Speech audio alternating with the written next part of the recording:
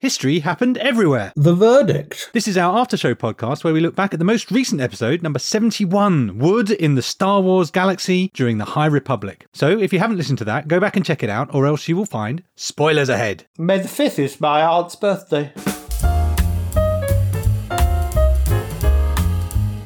Hello, my name is Pete Goddard and I'm here in the HHE studio with the Padawan to my Jedi. It's Mr. Ryan Weir. That's right, Master. Sorry, I like that. I enjoyed that too much almost. It's when I start calling you Daddy, that's the real problem. And if you can feel a disturbance in the Force, it's because we're also joined, as ever, by the dreadful Darth Dursley. I've never been called Darth before. Get used to it. It's just so fitting, I might keep it. Now, Ryan, I've been Jedi mind tricked and I've forgotten everything about the last episode. So would you mind reminding me in just 60 seconds or so? Yes, I can, Peter. When would you like me to do that? Ooh. Now! So for episode 71, we travel back in time to a galaxy far, far away to discover all things wood-related. We sanded down the knotty subject of complicated timelines and witnessed how wood is rooted throughout the galaxy, despite not being a common material. We met Burryaga Agaburi, the Jedi Wookiee whose homeworld of Kashyyyk was famous for their wooden cities and wooden weapons. We leafed through novels to find the monstrous plant-based meat-eating horrors called the Drengir, and we shaved the best for last with an interview with comic book letterer Jake M. Wood, whose work on the Star Wars High Republic Adventures comic book series brought us the best view of wood in the Star Wars galaxy during the time of the High Republic. There was blue milk, terrible impressions, and a series of less than subtle digs at the sequel movies.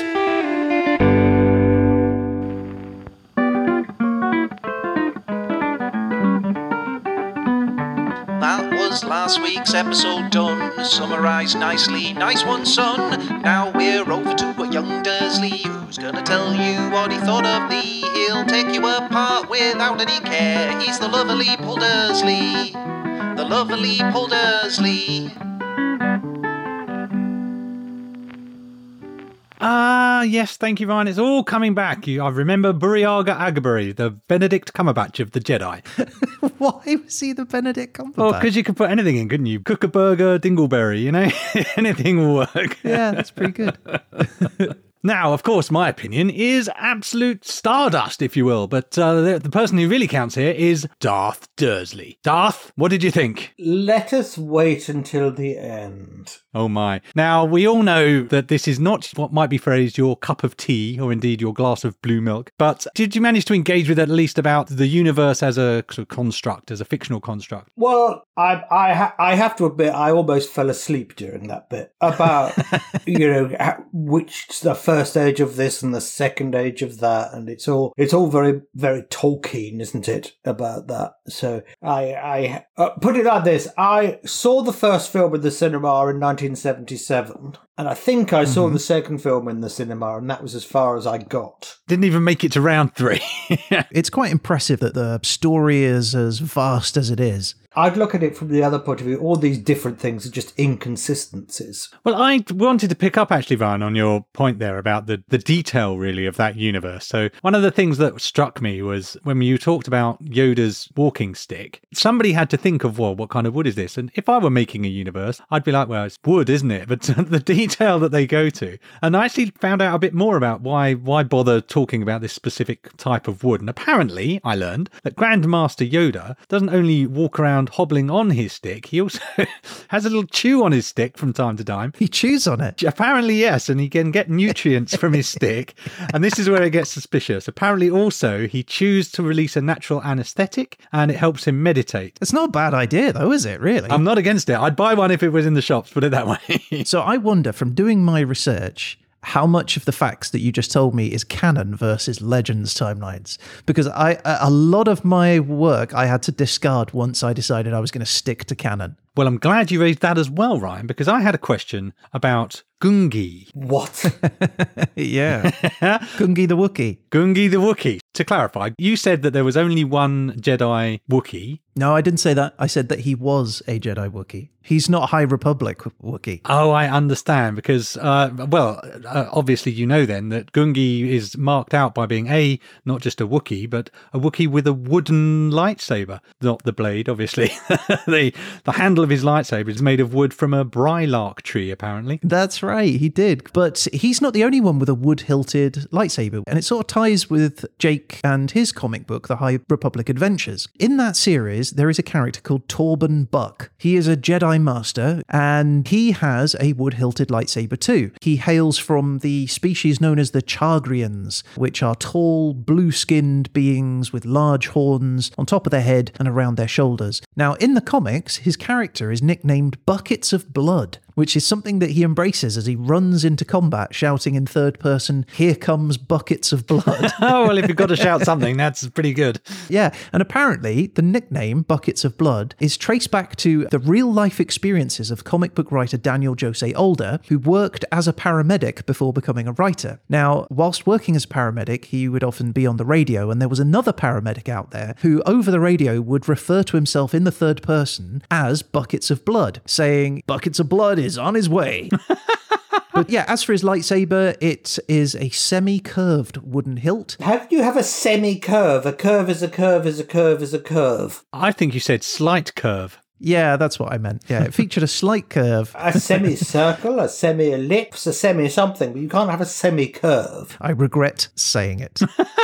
So there you go. Buckets of Blood. You're not going to forget him in a hurry. I am not. Did you know that this original lightsaber was actually a flash from a camera? Really? Yes, the sort of the tube that they hold was like a professional camera flash that they used to have in the 60s and 70s. I think it recently sold for a stupid amount of money. They should have used an actual cannon. Would have been a very different story.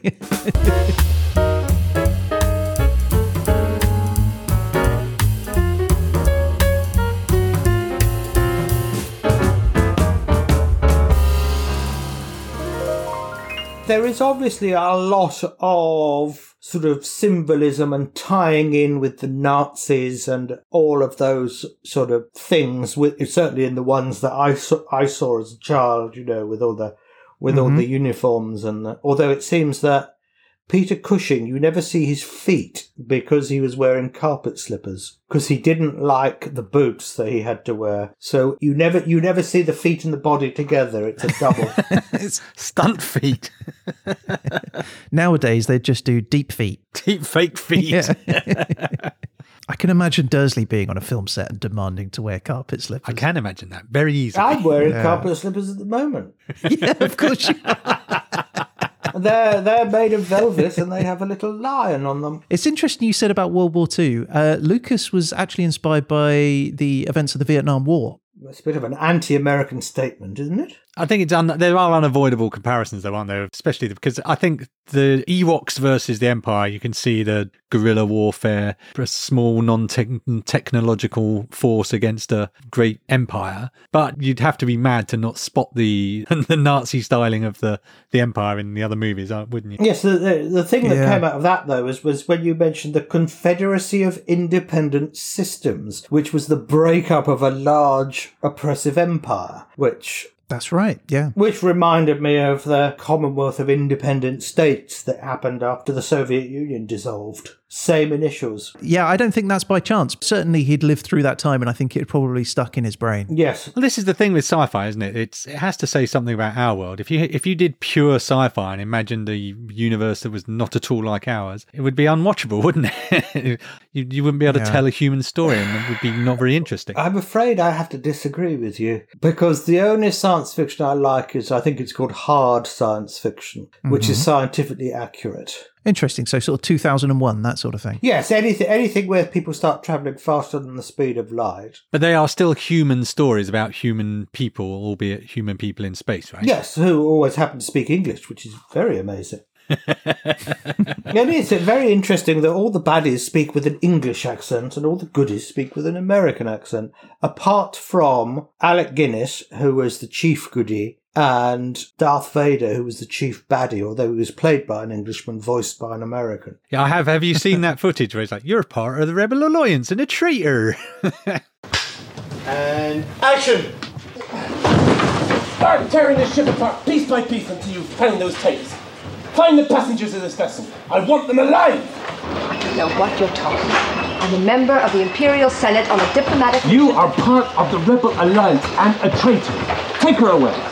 It always reminds you how skilled actors are, because when you're watching it, you think, well, acting must be easy because you're immersed in this world and you just pretend to be a young farmhand or whatever. But then you have to remember that what they're looking at is a massive crew of people, a camera, the back end of some plywood spaceships, and they still have to go, that's amazing. Yeah. Yes. Well, so on 2001, I think the voice of Hal was by about 3 different people. Kubrick just wasn't happy. Originally it had an English accent, then it had an accent that was too American, and in the end they went for a Canadian accent. You're saying that Stanley Kubrick was picky about something on his films? Yes, he was. Shock. You heard it here first. How about that?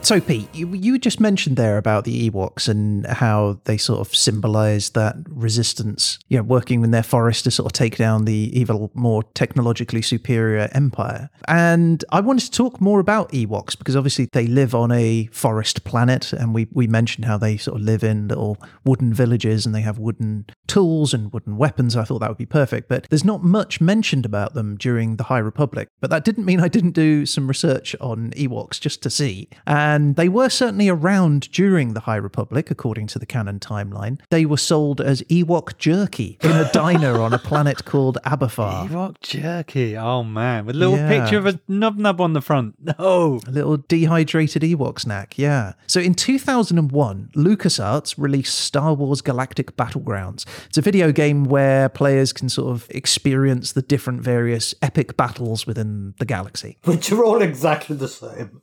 But amid the many characters you can play, there is a hidden character that you can unlock by entering a cheat code. And the cheat code is Simon Says. Now, once you've entered that phrase, a 1 meter tall, brown-furred, black-eyed Ewok appears on the screen. And this Ewok is called Simon. Now, Simon the Ewok.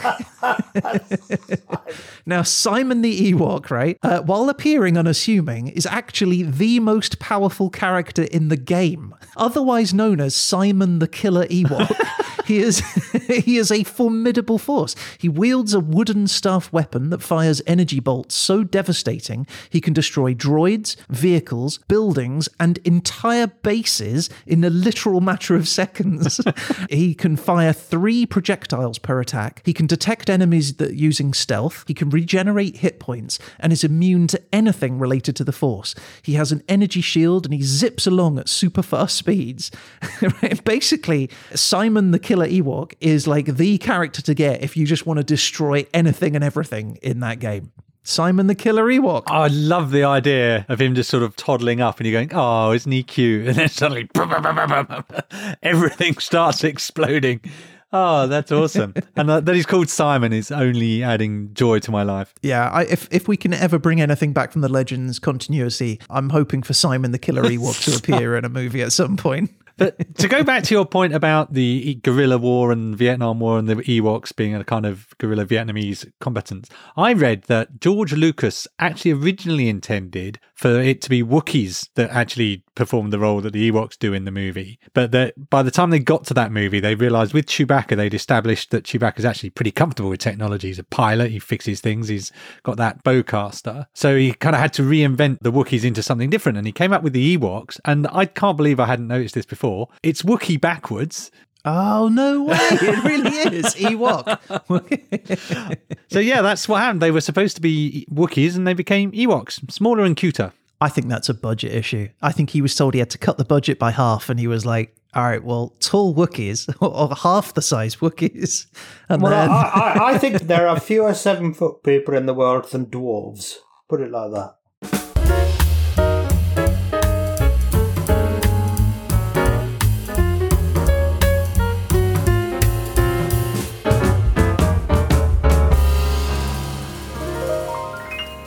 Now, Peter, did you enjoy Blue Milk? I did actually. I was surprised to enjoy it, I must say. Paul, I would have loved to have sent you some Blue Milk, but I don't think it would have kept in the post. No. And if I'd sent you the ingredients, I'm pretty sure you wouldn't have been bothered to make it. Yes. Yeah, but speaking of blue milk, in the original Star Wars movie, the bantha, which we said is where the milk comes from, is shown on screen, and it is played by an Asian elephant called Margie. So, yeah, Margie was an actress and spent much of her life appearing in TV shows and movies. So she was in Lassie, Mr. Ed, the TV series Daktari, and The Pet Set. Daktari, but that was set in Africa. How could you have an Asian elephant in Africa? Yeah, I don't think people in 1966 cared whether they were seeing an Asian or an African elephant in a TV show. I think it was just an elephant. But she was in commercials for a car manufacturer, Opel, and Skippy Peanut Butter. She even won a Patsy, which is the Performing Animal Television Star of the Year award in 1970 for Best Individual Performance by an Animal Actor on TV. Oh, man. That was for a show called The Boy Who Stole the Elephant. I get resentful when an animal has a much, much better career than I do. Well, get this, she's more talented than you too, Pete. Well, that's true. Because in 1971, animal trainers Carl Thompson and Bob Spiker, they taught Margie to water ski, saying afterwards that she was one of the nicest elephants in the world. I think I've seen that, an elephant water skiing, so it must have been her. Yeah. So in 1976, George Lucas was filming in the deserts of Tunisia for Star Wars A New Hope, the original movie. But for one scene, he needed to show these banthas walking through the desert. So he planned on using a costumed elephant. But for various reasons, mostly that it would have cooked the elephant, he wasn't granted permission. In fact, the only place that would allow him to do it was in the United States. So he returned home and he got the blessings of the National Park Service to film in the sand dunes of Death Valley. And so during the winter, they borrowed Margie and they transported her out to the set where she was fitted up with the bantha costume. And there's loads of pictures of her online getting all dressed up. She's the cutest thing in the world. So there's like layers of fur all over her and there's lightweight horns on her head. But she was sort of unaccustomed to the heat of, you know, the desert. And so she was super uncomfortable. Apparently she spent much of the film time, including when the cameras were rolling, trying to remove her costume as much as she could. Diva.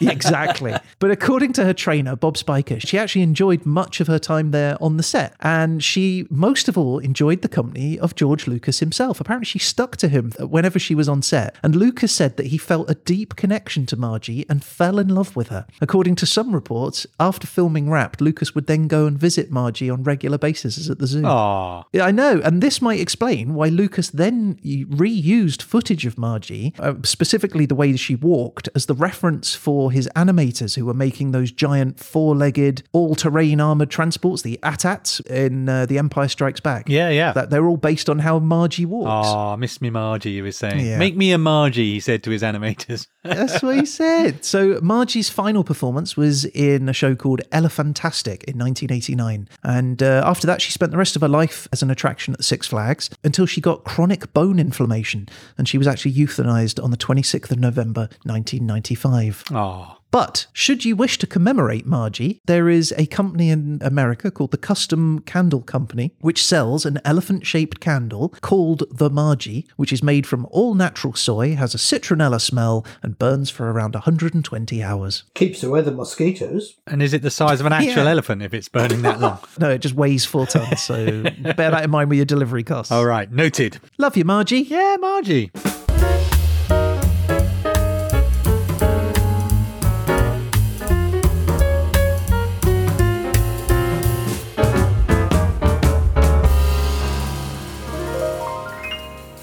Now, Ryan, I have to say, what I thought was the tour de force of your episode was the introduction of Mr. Wood himself. I thought you were going to say my introduction. No, your introduction was full of your usual bedraggled puns. But Jake Wood was an absolute find, I have to say. What a lovely guy. He was really lovely. It was really interesting to hear what he had to say and think a bit about the art of the lettering particularly. It's interesting, you think about the artist and you think of even a colorist, I guess, but I've never really thought about the letterer, and I read a fair amount of comics. So I was really interested to hear what he had to say, and especially when he was talking about the efforts to make the words look the way they sound. And it reminded me of something which I had to look up again, but there's a thing called the Buba-Kiki effect. Oh, so yes. Normally we think of words as being just randomly assigned to things, right? But the Buba-Kiki effect was first discovered in 1929 by a man called Wolfgang Kohler, where he showed people shapes and he gave them various options of words to assign to those shapes. And he found more than chance-like correlation between some of the shapes and some of the words that were assigned by the people to those shapes. A version of this experiment was run again in 2001 by, I think he's a neurologist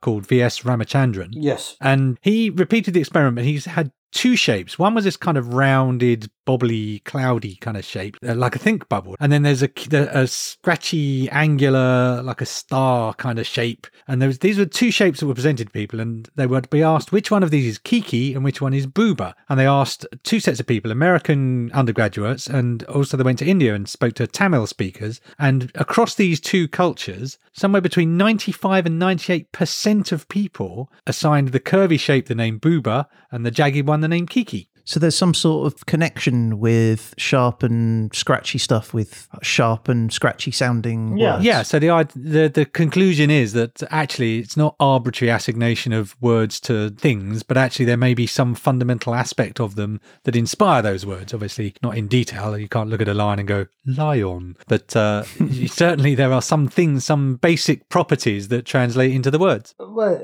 it's a form of synesthesia, isn't it? Exactly. So how does that relate to Jake and his work? Well, Jake was talking about how if you're speaking an animated way, he makes the words fire horizontally out of the mouth, or sometimes break out of the speech bubble. And just the way he has to use lettering to imply sound. I see what you mean. Okay, so just by you reading the words, you can gather a tone or an intonation by that. Exactly. So if I would imagine if he had a kerrang noise of metal rending, he wouldn't do it in that bubble letter that you get. You wouldn't get it in Comic Sans, would you? Well, yeah, ironically, I guess he's one of the few people in the world who professionally can use Comic Sans without getting flack for it. That reminds me, you might be surprised that I used to look at, not comics, I used to look at the Tintin books. You're right, that does surprise me. It's quite interesting because people have said that the Tintin books in English are much funnier than they are in French. Oh, really? Is that right? A lot of that was to do with the speech bubbles. Yeah, how so? Because the speech bubbles were sized for the French words that went in them. Mm. But of course, generally, English uses fewer letters, so they were having to sort of plump up the words to fill the text bubbles, to keep the translation. But because they couldn't change the images, all they did was rubbed out the French and wrote in the English. Oh, I see. So you start getting more flowery language. Yes, so you were sort of 1,000 thundering typhoons. Exactly. Ah, that's kind of cool. But yeah, it sounds like it's sort of, you're just writing letters, but it's not actually. There's quite a lot of science and getting letters to fit. I have to say thank you to Jake, though. That there was really good extra insight into a world that you don't often think about. It's true. It may have saved your bacon. Ooh, that's good. In the past week, I'm sad to say that it's been in the news that IDW, the publishing company which produced the comic book series, has actually let go of 2/5 of its staff. So, just a note to Jake and his colleagues to wish them all the best in some tough times in the comic book world. Yeah, good luck, guys. Everyone else, go out, buy comics, support the industry. Read proper books. Read adult books.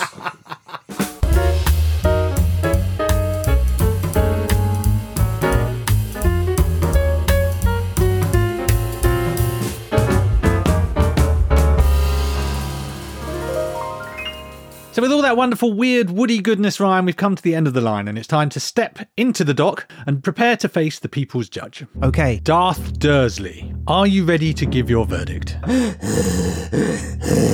Yes.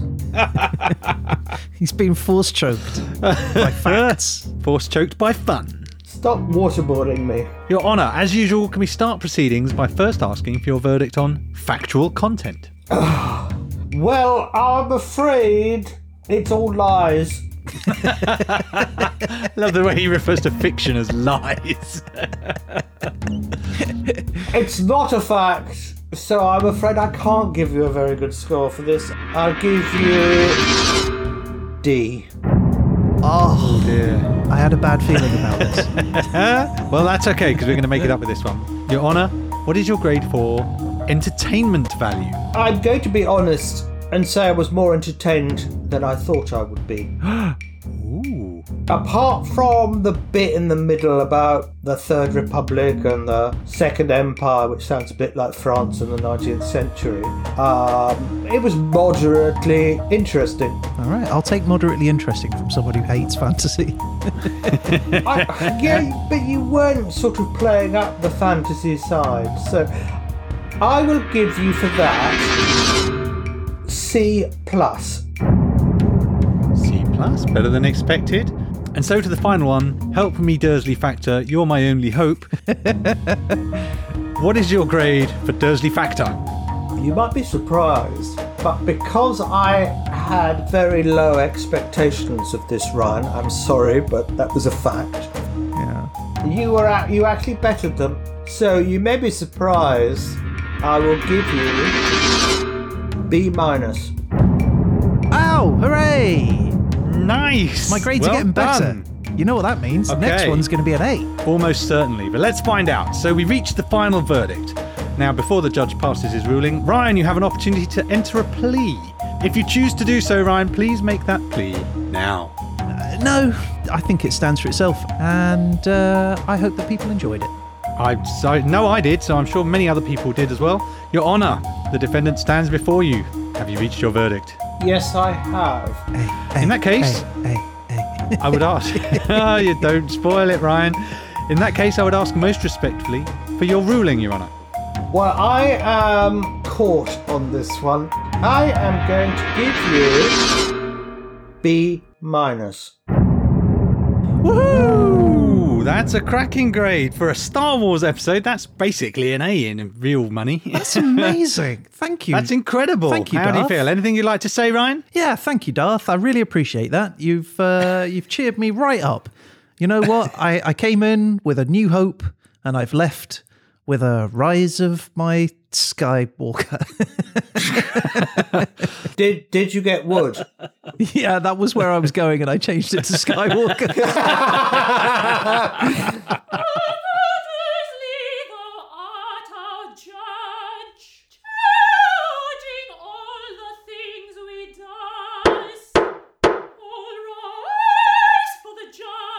Okay, that is our show for this week. If you, the audience, would like to get in touch about any of the things we've talked about on the show or just to say hello, do please reach out to us on social media through our website at hhepodcast.com, or you can email us at peteandryan@hhepodcast.com. That's right. We'd love to hear from you, and you never know, you might end up featured on a future show. And one way to definitely do that is to rate and review the show on Spotify and Apple Podcasts. If you recommend us there, it really helps bring us over to new listeners. That's right. Now, if you're on Mastodon, Facebook, Instagram, or Twitter, you can find us at HHE Podcast. And if you subscribe to those, you're going to get an alert every time we post any trivia tidbits, news, facts, figures, photos. You want it, we post it. And we'll be back again soon with our next episode, 72, Cutting Corners in Cape Verde in 1990 to 1995. But in the meantime, a huge thank you to the judge himself. Thank you, Paul. If I knew Star Wars, I'd insert an appropriate epithet here, but I don't, so I won't. So I guess that's it. All that's left to say is... You've been listening to...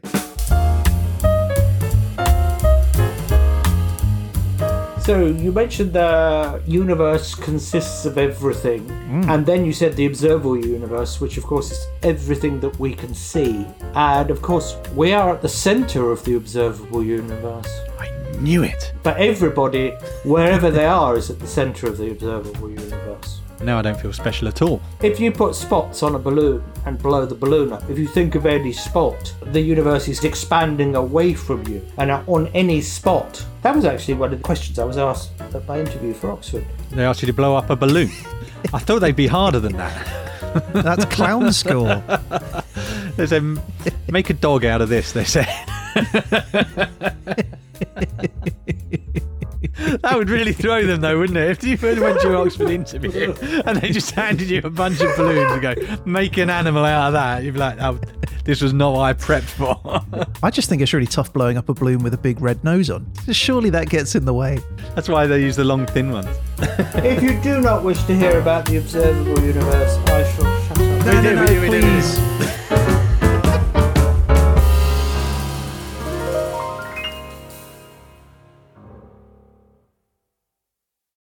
I've told you before. It's titbits, not tidbits.